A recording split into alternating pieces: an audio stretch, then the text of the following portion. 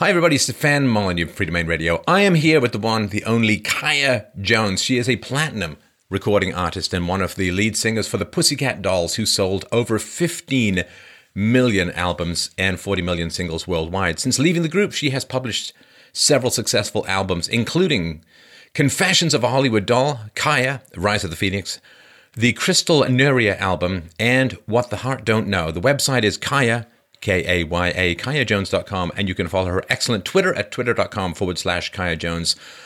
Well, thanks so much for taking the time. I'm not going to do this as an audition for a backup singer or dancer. We're actually just going to have a chat about corruption in the music industry. I was tempted, as you can well understand.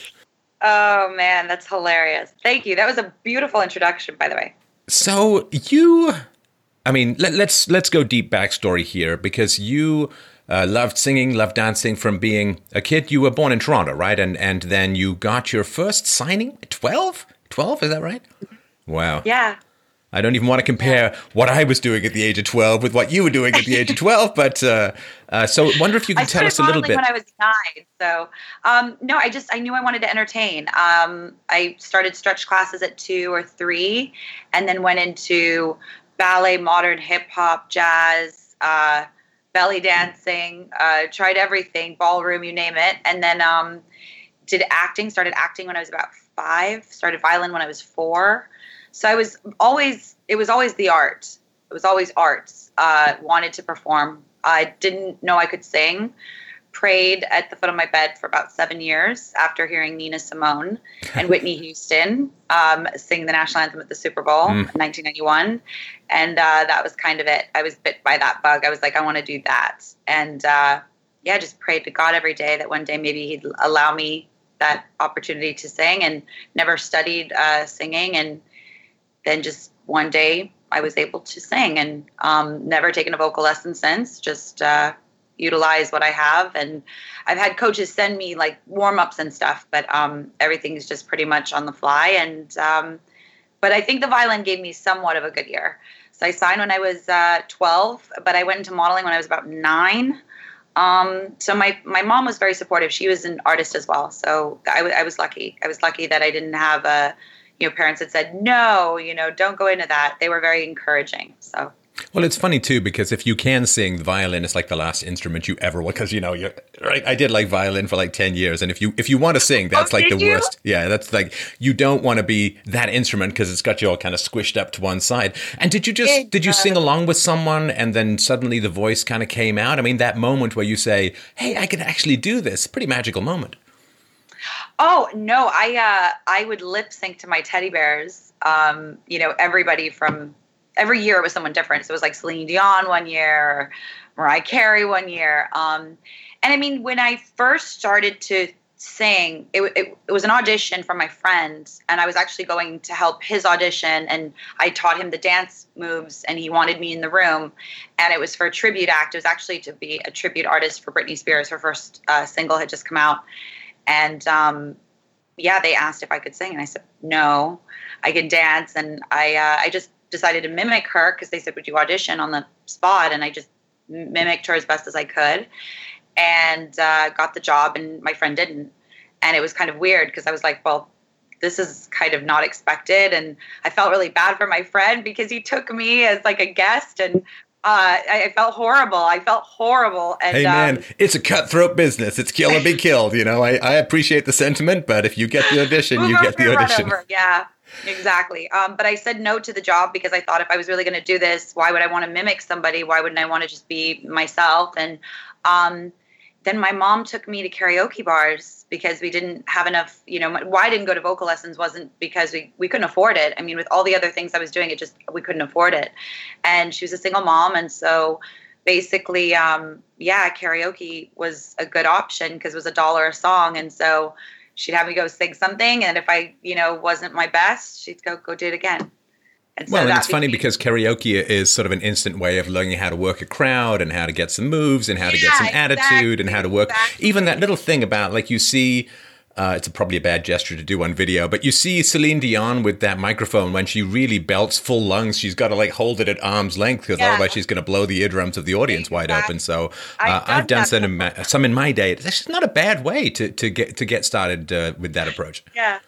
Yeah, so that's more or less how I started, and then I got signed when I was 12 to this Polish pop artist, and he had a song called Spring Love, which was a dance song with Stevie B, that Spring Love version, but his version on it, and it did well in Poland, and we were supposed to do my demo. It was a trade. I was doing his album for a trade of my demo, and he was like, "Oh no, let's do another album," and I was like, I really want to, shop my music.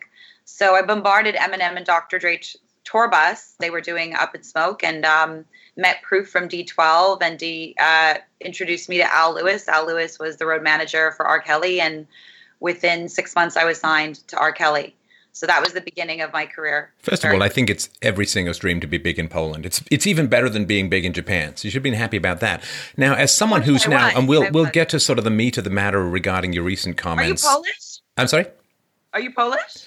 My name is Polish. It's Stefan with an F, so there's definitely family background. I'm sort of half Irish, half German, but there's definitely some Polish in the deep DNA down in there somewhere. But so it's funny because the stuff you've been talking about lately, which we'll get to in a nice circuitous time frame, but if I were to sort of write a movie or write a script where someone was going to come out talking about sexual corruption in the music industry, having that person discovered in the orbit of R. Kelly would be something where people would say, no, that's too obvious. It's too, because he's had his own problems with that as well. But you have said in your interviews, Kaya, that you didn't really experience any of the predatory stuff that showed up later when you were younger. I didn't. Yeah. And that's what's actually really tough is, I also have known Hugh Hefner, and I'm hearing a lot of things about him coming out.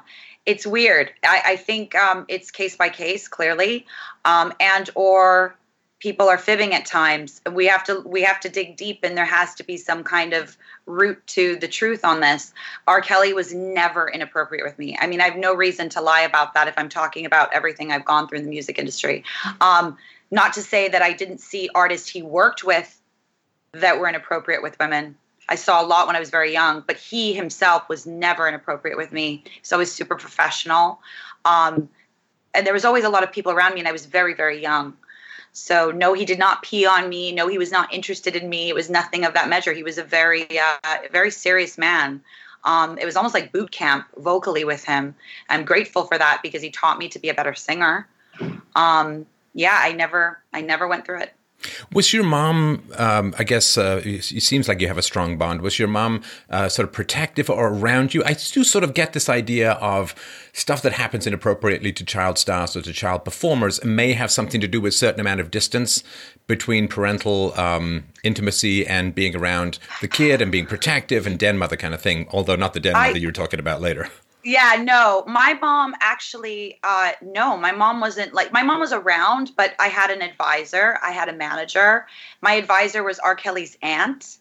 So I had a little army around me of people that took care of me. So no, it was never inappropriate because I was never really alone with that person. It's, when you're 17, 18, you're living alone. Your mom doesn't live with you. She visits, she comes to the studio or comes to your shows. She's not sitting in on the sessions.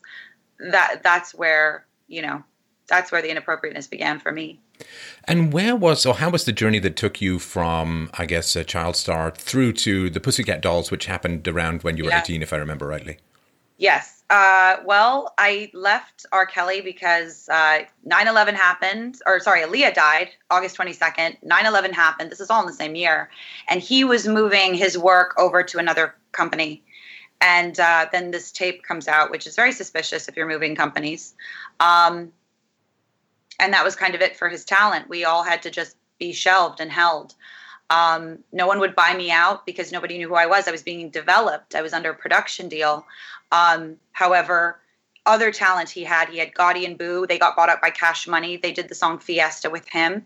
Really talented boys. And I was just held. And for 3 years or 5 albums, whichever was greater. Crystal Naraya or Naria is my real name, which is why the last album is actually my name. It's my reveal of who I am, finally, not just Kaya. Kaya is part of me, but it was a persona, and it still is, and it was a name to get me out of my R. Kelly contract. I had to ask him, hey, can you release me if I go under another name? And he said, sure, if you can get a deal under another name, you're good. Went, auditioned for Capitol Records, Julian Raymond and Andy Slater signed me to a development deal. Julian, I think, is over at Big Machine in Nashville right now. And we went into live instruments and me being able to sing with, and jam with real musicians. And the development was so extensive into punk.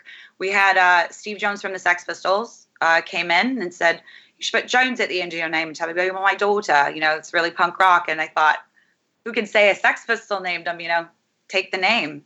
So I took Jones, and that's how Kaya Jones was born. And I knew that punk rock was not who I was. And in the first right of refusal, the 90 days after the development, I asked if I could walk away, and they accepted. And that was a bit of a struggle of understanding the paradox of how contracts work yet again. And then, went and auditioned for the Pussycat Dolls and went from the 2000 to the 200 to the 40 to the 20 to the 2. And then sorry to interrupt. Was that a blind audition to begin with? Did you have someone you knew who got you in?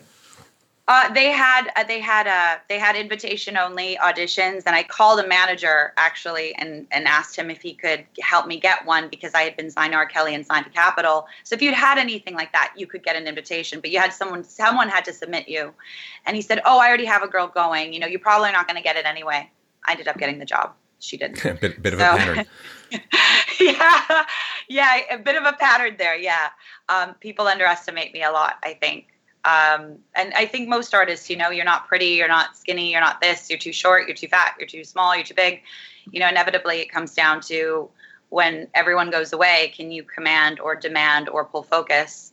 And so they wheedled down the 2,000 girls literally in just dancing alone. We hadn't even sang yet, to 200.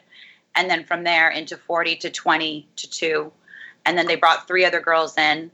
And then they narrowed us down with the 5 down to 3. And that was myself, Nicole Scherzinger, and Melody Thornton. What an exhausting process, though. I mean, how long did that take? Months. Yeah. Months. Yeah. Now, the view from outside, you got your thigh-high boots, you got your space outfits, you got your abs, you got your booty shakes.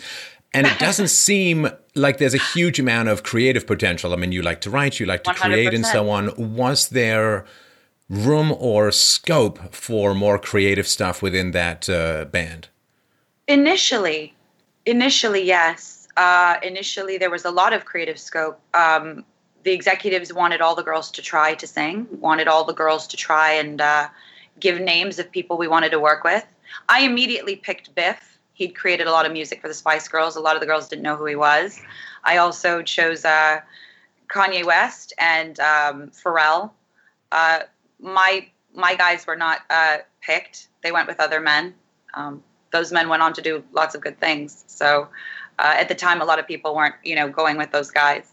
So initially there was, and then it became, a controlling situation where it was just myself and Nicole or Melody, and then more and more and more of Nicole. So yeah, and that was tricky, I think, for the other women. For sure, yeah. And you've talked a lot about this sort of, the phrases grooming or breaking people down and so on, which culminated in some very dark processes.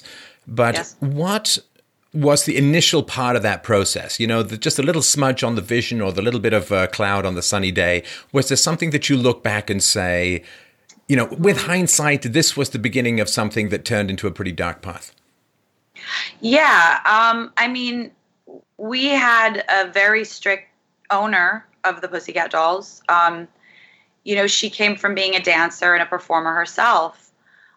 So it was a lot of cracking the whip. But, when you're really young, and we all were really young, me and Melody were the youngest in the group, that damages young girls. I mean, being told that you're overweight or something's wrong with you, or you don't have big enough breasts, or your hair is, nappy and it needs to be more of that, more of this, or no, take out your belly button ring. Things that define who you are starting to become. You're in a very impressionable time where you're developing who you want to be as a woman. You're coming into your own from being a teenager into a woman.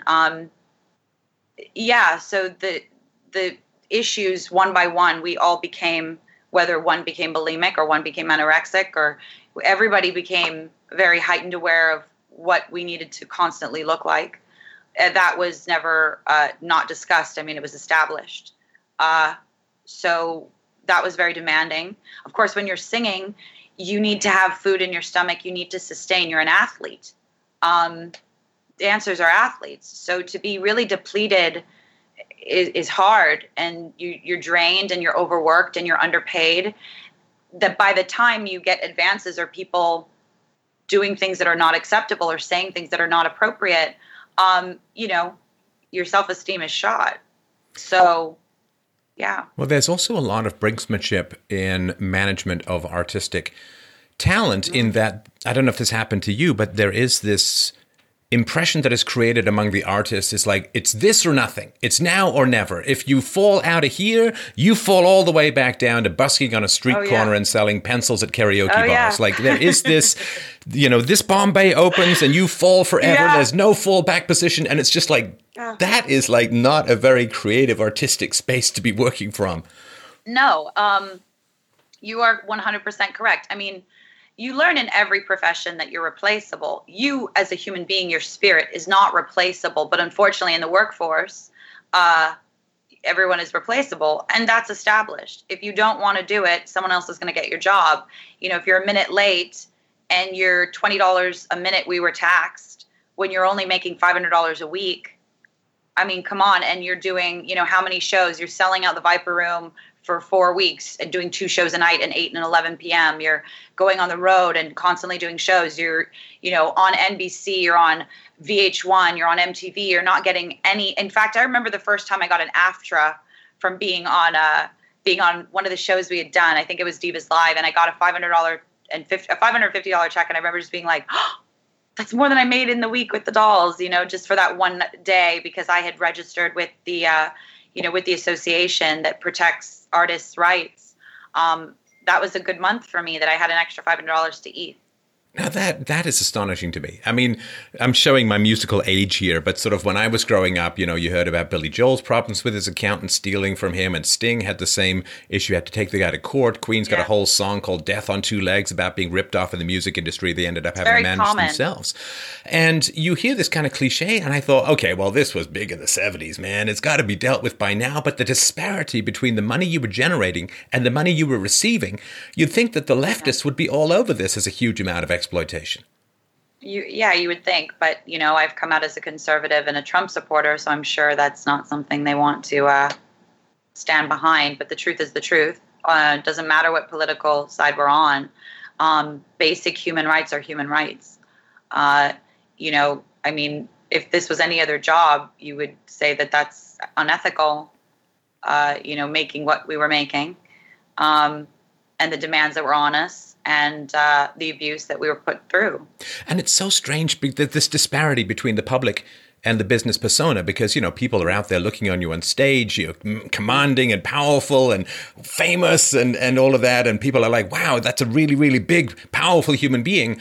But at the same time, in order to underpay you and to keep you under control, behind the scenes, they're just like whittling you down and grinding you down. And so you get bigger in the eye of the public, but smaller in the eye of yourself. And that's a really hard disparity to live with.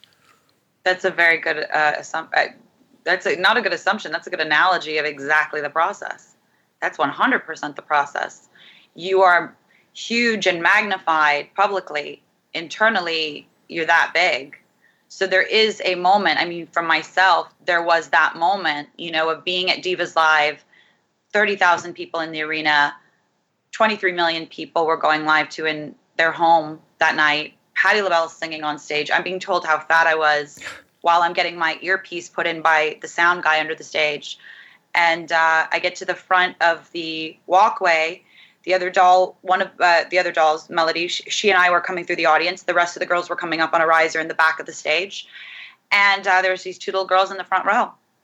And one was like 4 or 5, and the other one was like 7 or 8. They were sisters, and their mom and dad were beside them. And the 4-year-old looked at me like I was Superwoman, She literally went, oh, she's a pussycat doll. She was so excited. And it really just, it penetrated that I was giving this lie to young little girls. And I wanted to be a Spice Girl growing up. I looked at them like, wow. But when you look at them, they're over the top caricatures. You knew who the girls were. You can kind of remember the songs, but you knew them more than you knew their music. With the dolls, it was the brand. It wasn't about us. In fact, more times than not, now the people know who the dolls are because I'm shedding light on what went on inside of this. But up until this, most people who weren't fans, they only knew Nicole. They didn't even know that we were in the group. I mean, one blonde was as good as the other blonde. One redhead is as good as the other redhead.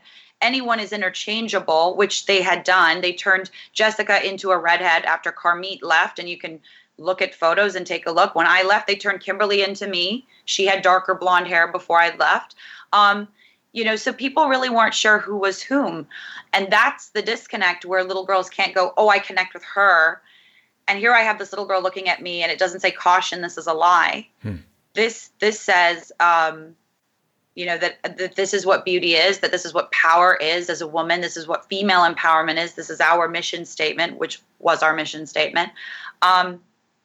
And I am going to end up fueling this little girl going into a business where she's treated in the manner that I'm being treated. And I would never want her to be me. And I would not want her parents to think that this is what it is to be a beautiful woman, or this is not the right approach. Right. And I need to leave this situation. It was a coming to Jesus moment. It was very heavy for me because it was the first day that I realized I am living a lie and I can't do this anymore. Yeah, no, fame is a beast where everyone wants to be you except you. And that is a pretty brutal truth, thing. Huh? And the other thing, too, is that did you, because when it comes to performing is always a great thing to do. And I was very peripherally in the acting world. Loved the performing. It was just every time I wasn't performing, people were just not great, and so being actually out there on stage under the lights with the crowd, fantastic. Yeah. And everything else to do with it, like everything outside of those 2 hours or those 3 hours, you say 2 shows a night, everything out of that was pretty repulsive. But that actual thing was the drug that keeps you going. Yeah, I mean, that's what's so crazy is like, even after I left and I would see the work that the girls were doing, I knew exactly where I'd harmonize. I knew exactly where I would be in the lineup, how I would fit. You become a pack on stage. You look out for each other on stage. Carmit got a heel in the eye, and we all made sure that she exited very quickly backstage, wrapped her head with a bandana, put a hat on, and came right back out because she was scared that she was going to lose her job. Right. True. And the other thing, too, is that when beautiful people are in the public eye, there is this great illusion that people say, oh, like people like you and so, they must feel beautiful. I'd love to be beautiful. It's the old thing. I think it was Plato who said, there are 3 things that we want: wealth, health, and beauty. But the thing is, of course, when you are physically very beautiful, what happens is everyone's standards just rise. I get a pimple. Who cares? It's my third eye of wisdom right up here throbbing away. But of course, if you're... Oh, we get pimples. Right. But it's like, but if you put on 3 pounds, that's a huge problem. And so this idea that sort of physical beauty, people envy that. And, physical beauty is a great thing. But when you have that kind of standard, it's hard to enjoy your beauty because people are constantly complaining that you're just not quite beautiful enough. As you say, people would look at you and say, wow, that's physical perfection. But there are other people with those, cold, critical robot eyes saying, left boob too big, right heel looks fatty, where it's just, you can't ever be satisfied. No, we build people up to break them down. I mean, we all do it. We're all, our own worst critics too. I can't tell you how many different celebrities I've met over the years and complimented them, and they don't know how to receive the compliment, or they downright don't believe you. Fergie has one of the best butts I've ever seen in my life, and they always showed her stomach, but she has incredible legs. She works out really hard. And I remember I used to say that to her, and she'd literally say, oh no, didn't even know how to accept it. Because the demands are that extreme. We're athletes. So you not only have to look a certain way and sound a certain way or be able to move a certain way, but you have to do it on a very, very high scale. Energetically, it takes a lot of energy. And your competition is just as good, sometimes better, younger, thinner, fiercer. So it just becomes this, thing of like, I got to be better. I got to be my best. I got to be better. I got to be better. What's going to give me that edge? And at the end of the day, I mean, I think in truth, when you are a singer first, before you're pretty, before you're, you know, a dancer and able to captivate movement, when you're really good at something, I think with singing, it's a very powerful thing. You know, you can stand up, hold a microphone, and just by opening your mouth, create people to stop or pay attention. It's a very powerful tool. Yeah, I never really cared about the way I looked. I was just pressured to always not eat, you know, or you're looking a little fat. But in my head, I was like, yeah, but you can't do this. Right. So it was always confidence in the back of my mind because of working with R. Kelly that I could do things with my voice that a lot of those girls can't. I know that. They know that. But they could also dance circles around me. You know what I mean? We were all very aware of what we were great at. But that in the back of my head, I think when you are a vocalist, there's a little kind of diva attitude where you're just like, but I'm good. You know what I mean? But I know what I'm doing. You know what I mean? You have a little edge where you're like, do I need to do that really? And so I think because of R. Kelly and because of Julian Raymond and Andy Slater and being at Capitol and working with real guys, like being able to work with Josh Freese as my drummer at 16, or Mike Dimkish or Michael Ward, and real guys that technique-wise know what they're doing on a guitar or a bass, you earn your stripes where it's like, yeah, that girl can blow, she can sing, you know. So you kind of hold your own in a setting with men that are dominant in an instrument. So then to come into this girl group where it's like, I have to outsing, outdance, outlook, now maybe outsleep. No, I don't need to do that. That's literally what went on in my head is I never had to do that with them in Capitol. I never had to do that with R. Kelly. And I hold my own on stage with boys that play you know, that play music, that play beautiful instruments that took them 20 years to learn. What is this? This to me was a joke. And it felt just very undermined of the ability of what real music is and what the integrity of music should be. And that it is a job, but it is something that can light and inspire the universe. And, you know, what is this? Like, I'm in a ring of just constant sexual stuff. And I think there's more to art than that. And I think there's more to the integrity of sound. Violin, again, that's the world I came from, listening to classical music growing up. You know, the integrity of music is real. What is this that I'm in? Because this has nothing to do with music. This has to do with just selling quick records and getting everybody inspired. And that's great. I love Britney Spears. I love Backstreet Boys. I love all that stuff. At the end of the day, you know, it's not just about pop records. It's about significance. Are you going to change the world for the better? And to this day, people know Bob Marley. They know John. They know John Lennon. They know Nina Simone. Like, their music surpasses their time on this planet. And well, it's it is one of these things like Mozart didn't need to do 3,000 Correct. sit-ups a day, oil up his body, and buy a pair of tear-away pants. You know, like this wasn't particularly necessary. Yes. But and the thing I wanted to mention as well, just before we move on to the next topic, is you've mentioned a couple of times that you know, singers are athletes. However, I would invite the audience to try just the following little experiment. You can pause this or maybe come back to it. Just try a little experiment. So try this. Try sprinting up and down stairs for 5 minutes. Yeah. While singing America the Beautiful. Because that is the thing. Athletes don't, like, athletes can just go, you know, they can, but you can't do that when you're a singer. So this combination, it's real. I mean, such a complex act to be able to sing and dance, hold the notes, to have enough food in you that you don't faint, but not so much food in you that somebody takes a picture from an unflattering angle, to be able to do that intense a workout. You know, when you go to aerobics classes, you know, the aerobics instructors are panting. They're not singing, but singing and doing that amount of physical effort is really quite a feat. And I admire the people who can do that. I mean, they make it look easy, which of course is the job of the expert, but man, it's rough. It is. Oh no. Like, And let me preface it by saying, I love popular music, but at the end of the day, you remember the moments where it stands out. Backstreet Boys have done that. NSYNC have done that. There are songs of theirs that you remember. They were magnificent. Pussycat Dolls, to me, I didn't feel that we were moving in that realm, which is why the first album did better than the second album. I mean, the proof is in the numbers. Numbers don't lie. Britney Spears has been able to sustain because she's a born performer. And she morphs, when working with her, before she gets on stage, she is that beautiful Southern girl, accent and all. And just before she goes on, you literally see a switch happen. And I literally watched her lose 10 pounds in front of me. No, not kidding. And myself and Nicole went, did you see that? Like, it was that astounding. She literally sucked her stomach in, threw her shoulders back, chin up. It was like, boom, she was on. That is an actress. That is a born performer. That is a technique.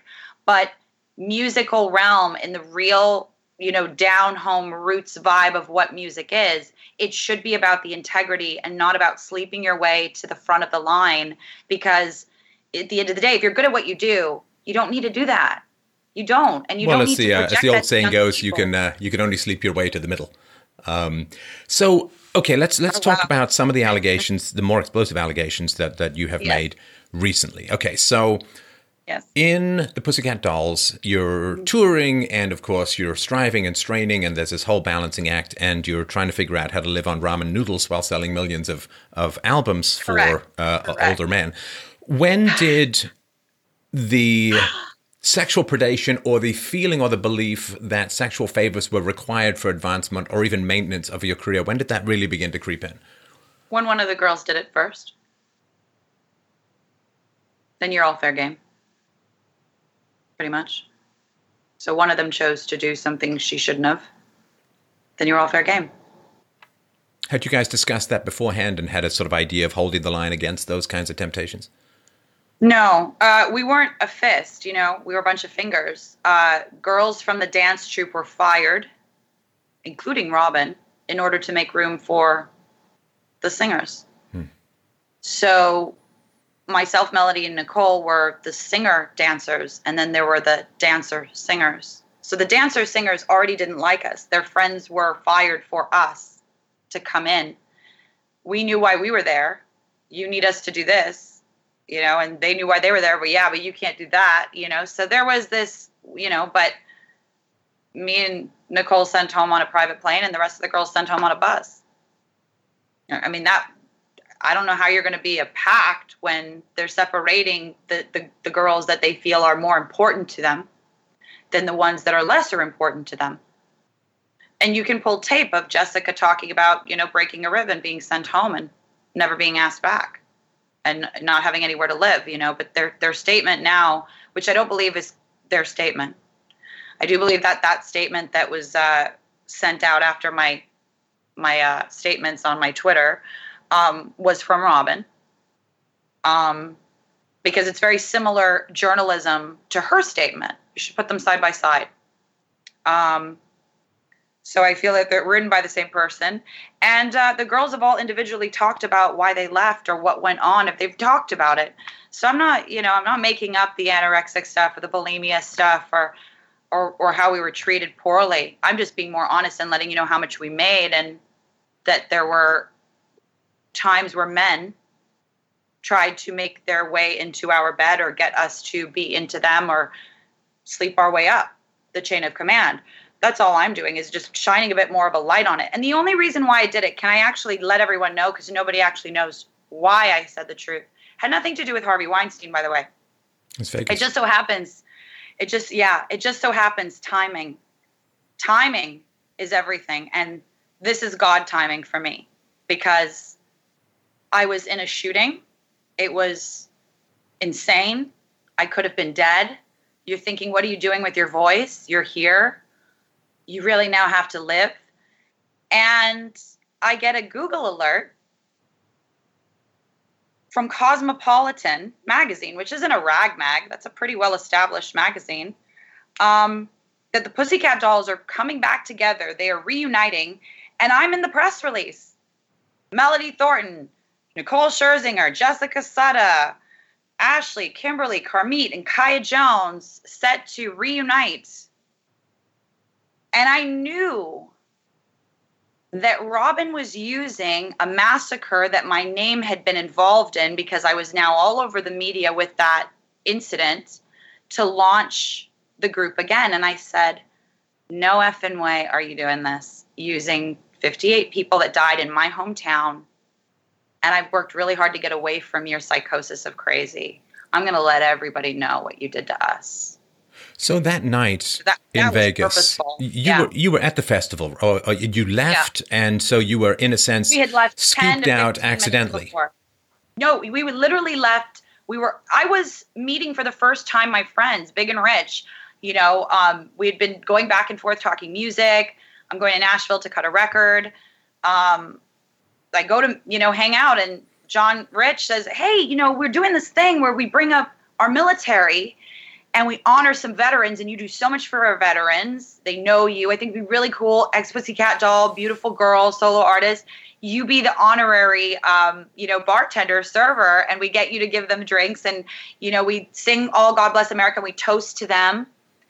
And it seemed like a cool thing. And I got asked up on stage with these guys. How weird.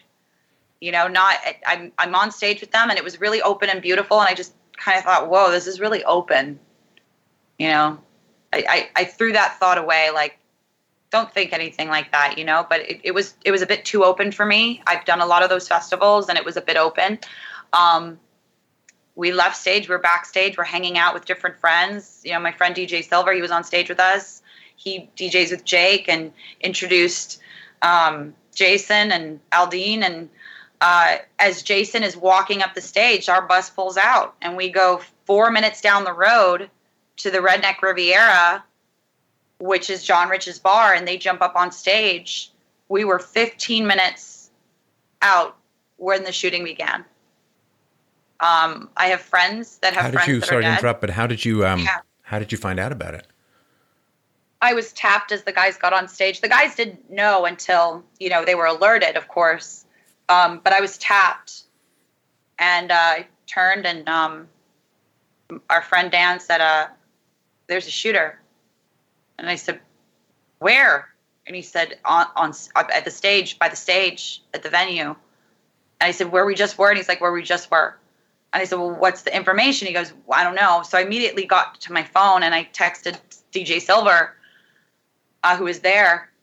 And his wife, and I'd met his baby earlier the day. Families were there. So I was worried because his son is very little, thinking, like, are they okay? Silver let me know that, they were bunkered down behind the stage, that they were being shot at. And his wife and him were like, oh, the baby's in the most safest place. He's in the Mandalay Bay, and he happened to be on the same floor in the suite beside the shooter. Wow. Yeah.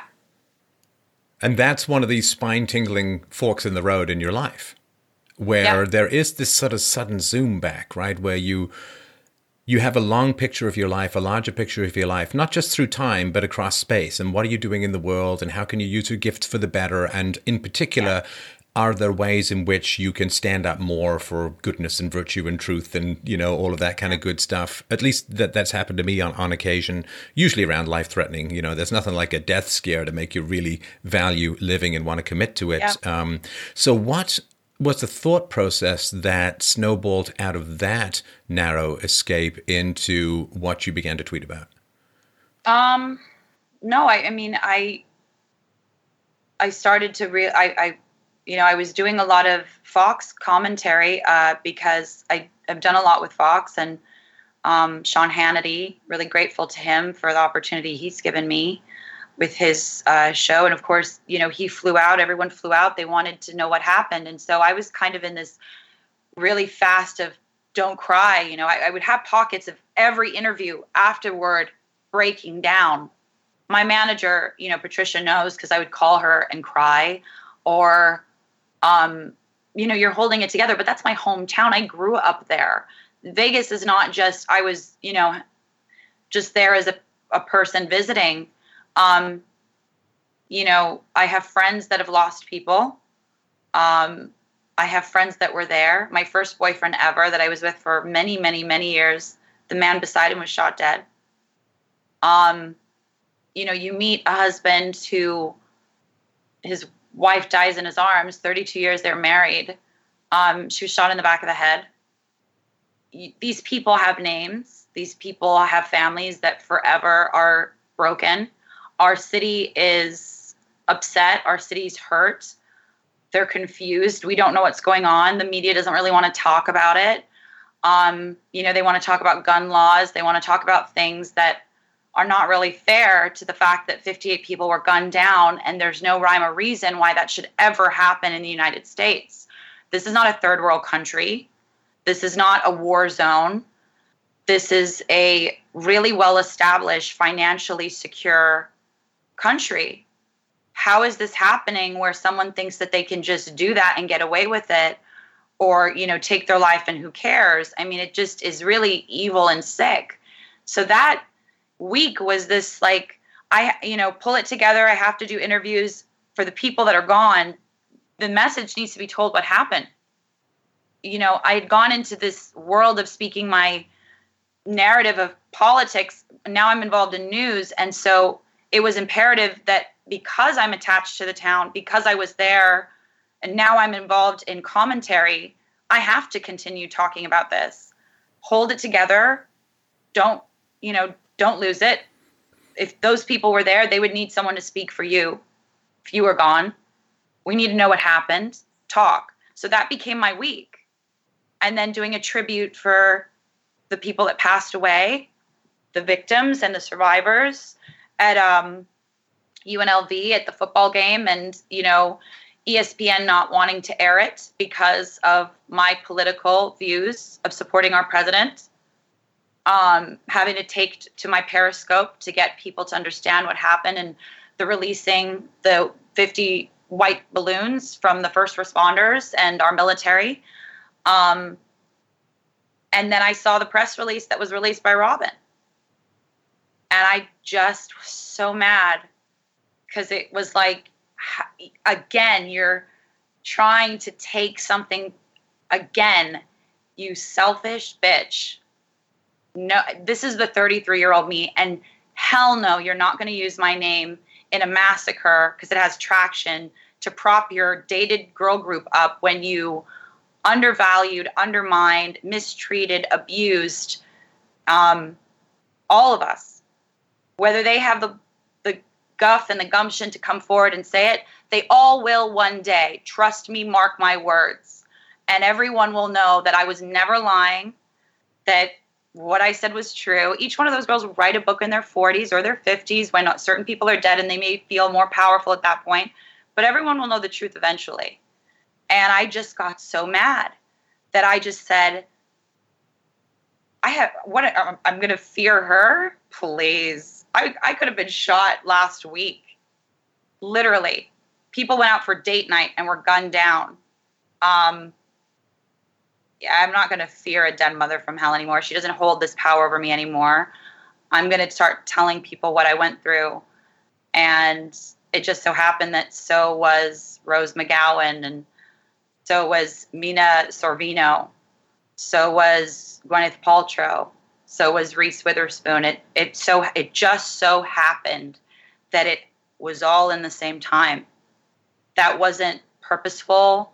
It wasn't thought out. And then it became clear, I'm not alone. There are a lot of women that endure abuse in this world, a lot of boys that endure abuse in this world. And if I can't stand up now and share the truth, as now the media wants to talk about this, how am I going to be a good voice for the youth of today when their father is abusing them, or their priest is abusing them, or their teacher, or their neighbor, or their babysitter? How am I going to be a voice for the youth if I can't stand up to a coworker and a boss? That's a joke. I mean, you want a kid who's 6 or 7 to tell their parent that something's wrong, but you're not setting an example for them. So it just felt like now I have to talk about it even more. and the threats of, oh, the lawsuits. It's like, well, bring it. Let's go. Let's do some discovery on this, right? Let's do some discovery on it, because we can pull tape of all the girls talking about different things. Everyone in the industry has heard it, whether they want to talk about it or not. I can't tell you how many people have called me and go, yeah, I know what you're saying is true. You know what I mean? They've all heard it through the whispers, through the industry. And I still have my paycheck stubs, so I can prove how much we made. We can go down that road. I even have old demos with all of us singing without any auto-tune, so you can hear exactly how we all sound. I mean, I have contracts too. My recording contract, I still have it. So we can do all of that fun stuff if she'd like to. Because I know I'm not a real member. I only was there for 3 years, but I never was a real member. Oh, yeah. They say they were just trying you out. Just, with 3 years, they're a very indecisive bunch. Right? But that's the thing. So that's why I want everyone to find that press release from Cosmopolitan, because under a week before, I was a member joining the reuniting of it. Right. And then a week later, when I said why I don't want to be a part of this and why everyone needs to know what went down, no, she was never really a member. Well, then why am I in the press release a week before? It's like liars have completely forgotten that there's such a thing as the internet, where people can actually just put things side by side. You could get away with that in the past, but yes. Now the internet's beautiful. So the allegations that you put forward in your Twitter about prostitution and, as you pointed, this den mother from hell who was abusive, who functioned, as you put it, as a kind of pimp. Now, this wasn't, here's some cash, do something sexual, but it was a more sort of... there was 10 grand for the girl who could give the best lap dance at a Christmas party. Oh, that's cash to me. I stand corrected. Details. Thankfully, I'm not sitting corrected. I haven't gone into the details because I start remembering stuff. I kept a journal. Yeah. So it's so funny. It's like you start remembering stuff and you're like, oh yeah. So that went on, or, if you sleep with so-and-so, you'll get further up the chain. I mean, what is the difference between accepting a job that's going to help you go further? I mean, I don't really see a difference. I think prostitution is actually just a bit more honest. It's like, well, that's what she does, and therefore that's what she is. You're an icon, you're an idol, you're somebody that's to uphold values and things to, unite people, inspire young women to be more, be stronger, be cooler, be better, be fierce, and really you're just a prostitute. I don't get it. To me, that's so disingenuous. Right. There is a funny thing too, and a really tragic thing, and I think it's as true in the entertainment industry as a whole. Of course, we've seen it show up in the church, we've seen it show up in professional sports now, but it's sort of this idea that if I speak out, because, if you're around good people and you point out a bad person, the good people thank you. The good people applaud you. The good people, you'll actually have, you would do it for career advancement, but you'd have career advancement by being strong and noble and brave and pointing out the bad person in the room. My concern and where I just wonder, my suspicion is that this goes very deep and it goes very wide and it goes to places far darker than has been revealed. Because if the industry as a whole is going to ostracize you for pointing out a bad person, if your career is going to be destroyed by pointing out a bad person or bad people, everyone's implicated, everyone's involved, everyone's helping to cover up the secret. And this is why, to me, it is such a powerful moment in switching the light on, because I'm having a tough time finding people who I say, yourself and other people, I have a tough time finding people in this business who I can say, wow, they're doing the right thing. They would be applauding people coming forward, because what kind of people are out there that you fear almost universal repercussion for pointing out abusers? Yeah. Yeah.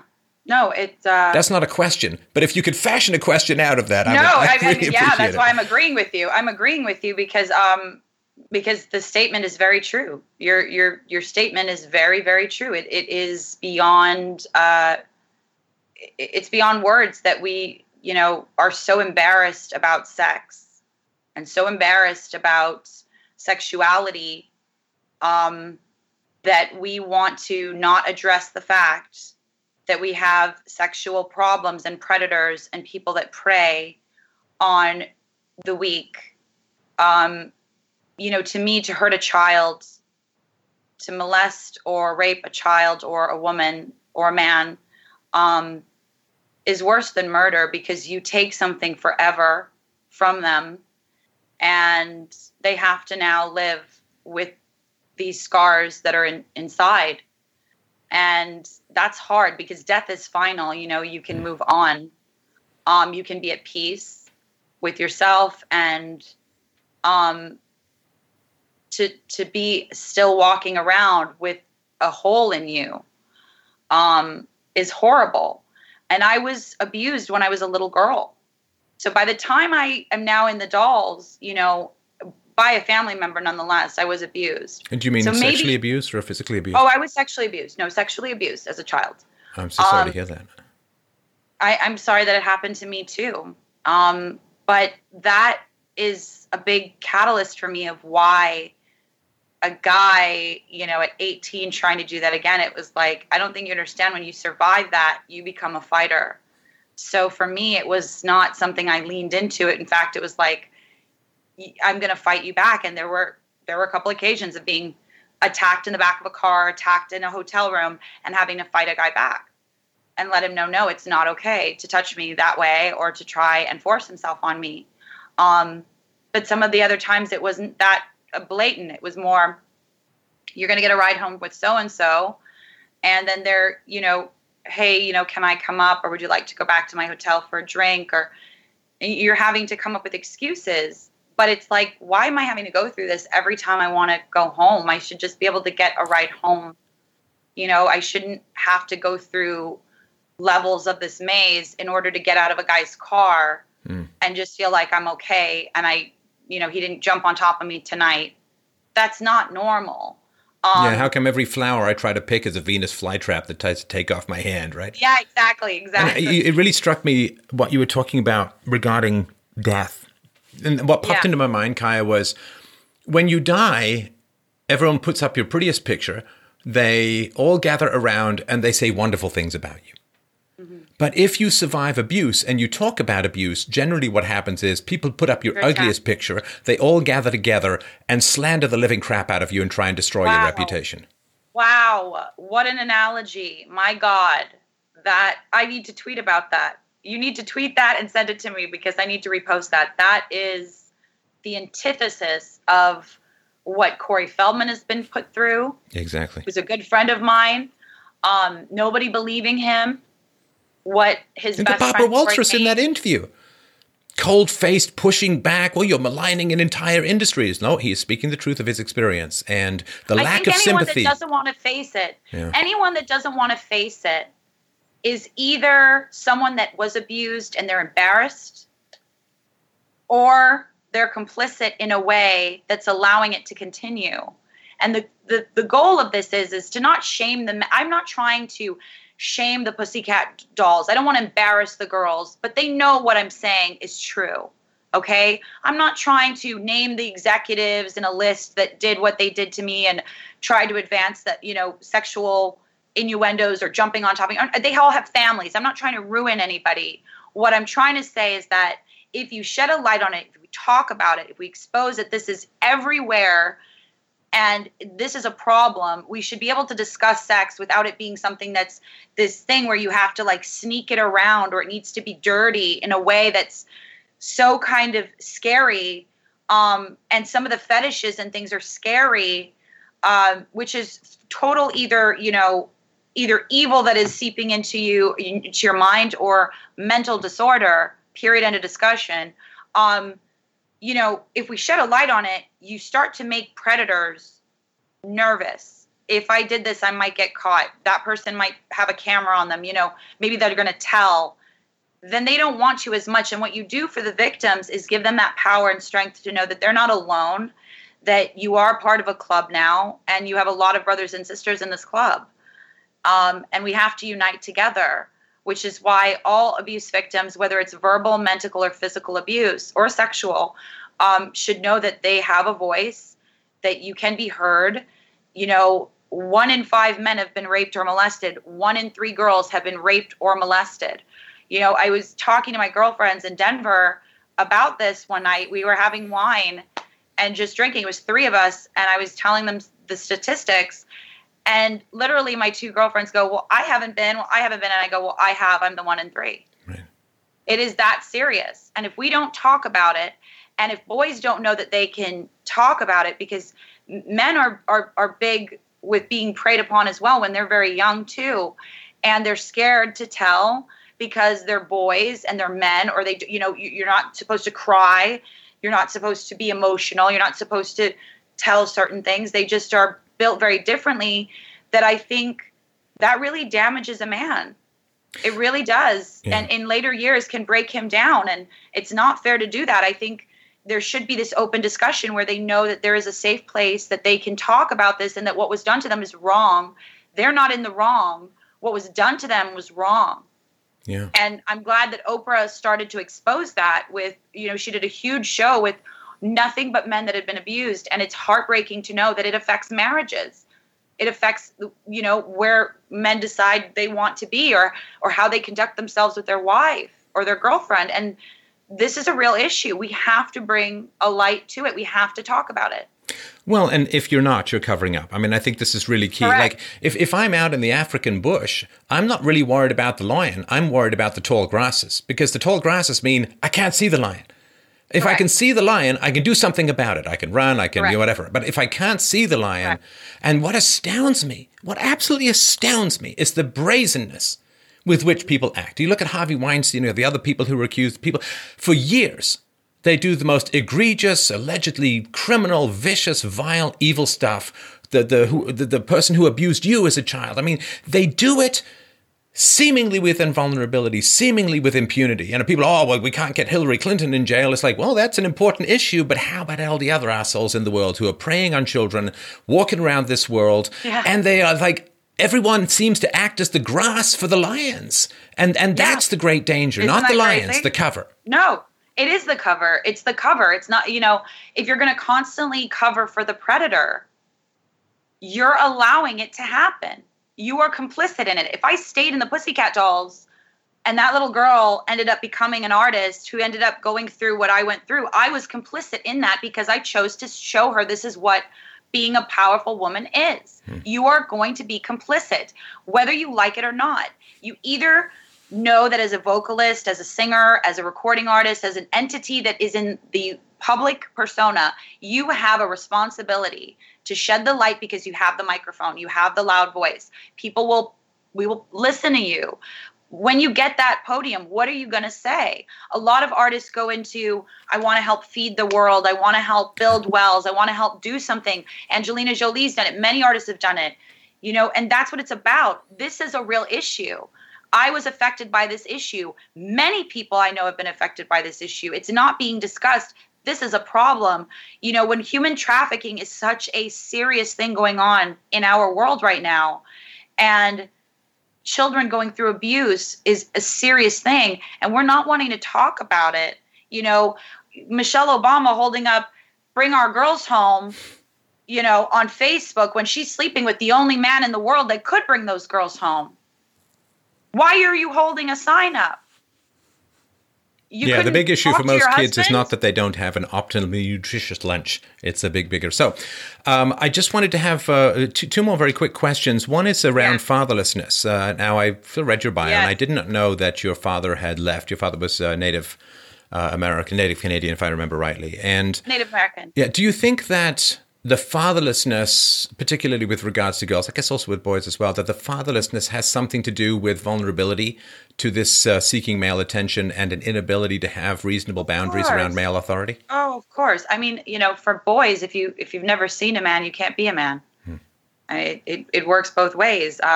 For girls, then you yearn for attention from men. Same with a mother. If you grow up with a mom, You take a look at Madonna. She's open about not, growing up with a mother. I'm not happy about her political stance and some of the stuff she said, but it speaks volumes when she's very sexually motivated to captivate people. If she had a mother, would she have been that girl? I don't think so. And last question was, at the age of 21, you walked away from a $13 million record deal at the height of fame and power and influence and potential. What was that like a slow process, or sometimes it just hits you like a thunderbolt from a clear blue sky? Like, this I have to change, this I have to do. Yeah. Was there something that happened to provoke that moment? Did it slowly accumulate in a dam break, or what was it? Yeah, well, the little girl that night, and the same night, hours after that little girl had said, "You're a pussycat doll," and feeling responsible, that was the night that that executive jumped on me in the back of the limo. Same day. Right. Okay. So that would, for me, was the jolt, and but at the same time, it was also, I'm a jumper by nature. I'm a jumper. I'm like 0 to 100. It's yes or no with me. I don't go in between. I love gray, when it's like when we're negotiating or wearing it as a color. But for me as a human being, I'm like all the way or nothing. I'm about the truth, about integrity. To me, integrity is imperative, which is probably why I've survived in this business the amount of time I have. Is I'm consistent. I'm consistent. That's for sure. Right. So to me, it was just like, you know what? I had moments of thinking I was going to kill myself, or I shouldn't be here, or how am I going to live like this? Like, I feel alone. But I had faith. I had God in my spirit, in my mind. And I spent a lot of time in prayer and a lot of time crying on the bathroom floor. Which is why I got this tattoo on my wrist, was, you're curled up in a ball, and I would open my eyes, and I wanted to remember that I heard a very still voice tell me, get up, and all of that, woe is me, that there's something above me. There is something above all of us. There is an energy that created us all. I'm sorry, what does it say on your wrist? Oh, it's just a cross. It also says do not cut, I assume, because if that was your other alternative, right? Maybe. That could have been it. Maybe, yeah. I didn't even think of that. Psychologically, I didn't even think of that. So that to me was, when I'm questioning, I would have calls with my mom and cry and say, I feel like I'm going crazy. I feel like I'm weird, that I don't want to be okay with this. And the other girls are okay with this. Something's wrong with me. And yeah, I was dating a Backstreet Boy who didn't believe me when I told him. He didn't believe me. He's not coming out to my aid now. He knew it back then. Is he surprised I'm talking about it now? Well, there's nothing like personal courage to help you figure out who your friends are. Nobody said anything. Nobody said anything. It was kind of like, I actually had friends go, don't you feel bad? Like, they're all over the news. They're all over everywhere. Like, when you see their photos, like, don't you wish you were in it? And it's like, you're being so mean. It's like, yeah, of course I wish I was still there. But it was my sanity, my spirit, my heart, or, selling my soul for something that I knew was wrong. And at the end of the day, having a moral compass that said, no, I can't. You know what? Jump off the cliff, start flapping your hands, and maybe you'll sprout wings before you hit the bottom. And that's kind of just what I had to do. I just jumped and thought, I hope it makes sense one day. Today, I'm really proud I did. But I can tell you, for the past 10 plus years, no one wanted to hear when I talked about it. Nobody wanted to support what I was saying. I tried many times to say what I was saying. Nobody picked up on it. They didn't publish it, or they published only half of what I said. So journalists know too. And that's what's upsetting, is that everyone's going, really, we want to tell all now. But it's like, you have known. You knew about Harvey. Come on, we all know about Harvey. Pull tape on Jennifer Lawrence at the Golden Globe saying, oh, Harvey, you scoundrel, you. When the tape, the cameraman pans to Nicole Kidman and Naomi Watts, who literally are going, they're rolling their eyes going, well, it's that well known. Come on. We all have a responsibility. We, as a community, it's not just the celebrities. It's not just the producers. It's not just the camera people or the media. I think that's what's important about what Trump is doing and what administration I'm seeing is doing. They're like, they don't get his agenda. His agenda was to wrecking ball all of the cracks and try and rebuild something. Everyone's like, oh, he's destroying. It was already destroyed. He's just shedding a light on it. That's the whole goal. This is about rising up and giving everything back to the people. The people need to help each other. We can't wait for government to build our inner cities. We can't wait for government to be the voice of what's going on with abuse. We have to be that voice. As a community, we have to help our children and our people and our educators. As a community, we have a responsibility. And that's what's so upsetting, is that it's turning into this like half want to agree and half don't want to agree, half want to say and the other half want to hide and not say that they ever knew. we all have to be honest and say that we know. We know. Be honest. And maybe it didn't happen to you, but it exists in this business. I have friends that it's never happened to in this business. They were lucky. They said, it's never happened to me, but I mean, I've heard, so they've heard, so not everyone's guilty, but let's talk. Let's communicate in order to be better to our community of everybody, not just entertainment. Little kids that are down the street from where I'm sitting right now that might be in a situation that's really bad, Yep. Switch the light on, the predators flee. It's a 3-point business plan. Speak the truth, shame the devil, save the world. I really want to thank you for your time today. It was a great conversation. I wanted to remind everyone to check out KayaJones.com for some great music. Twitter.com/Kaya Jones. I really applaud your courage and forthrightness in speaking out. This is a job that we all need to stand abreast with, link arms together, march forward together, turn on the lights. The predators will flee, the children will be saved, and the future has a damn sight chance of being better and better. Thank you so much for your time today. Really appreciate it. Thank you so much. God bless you.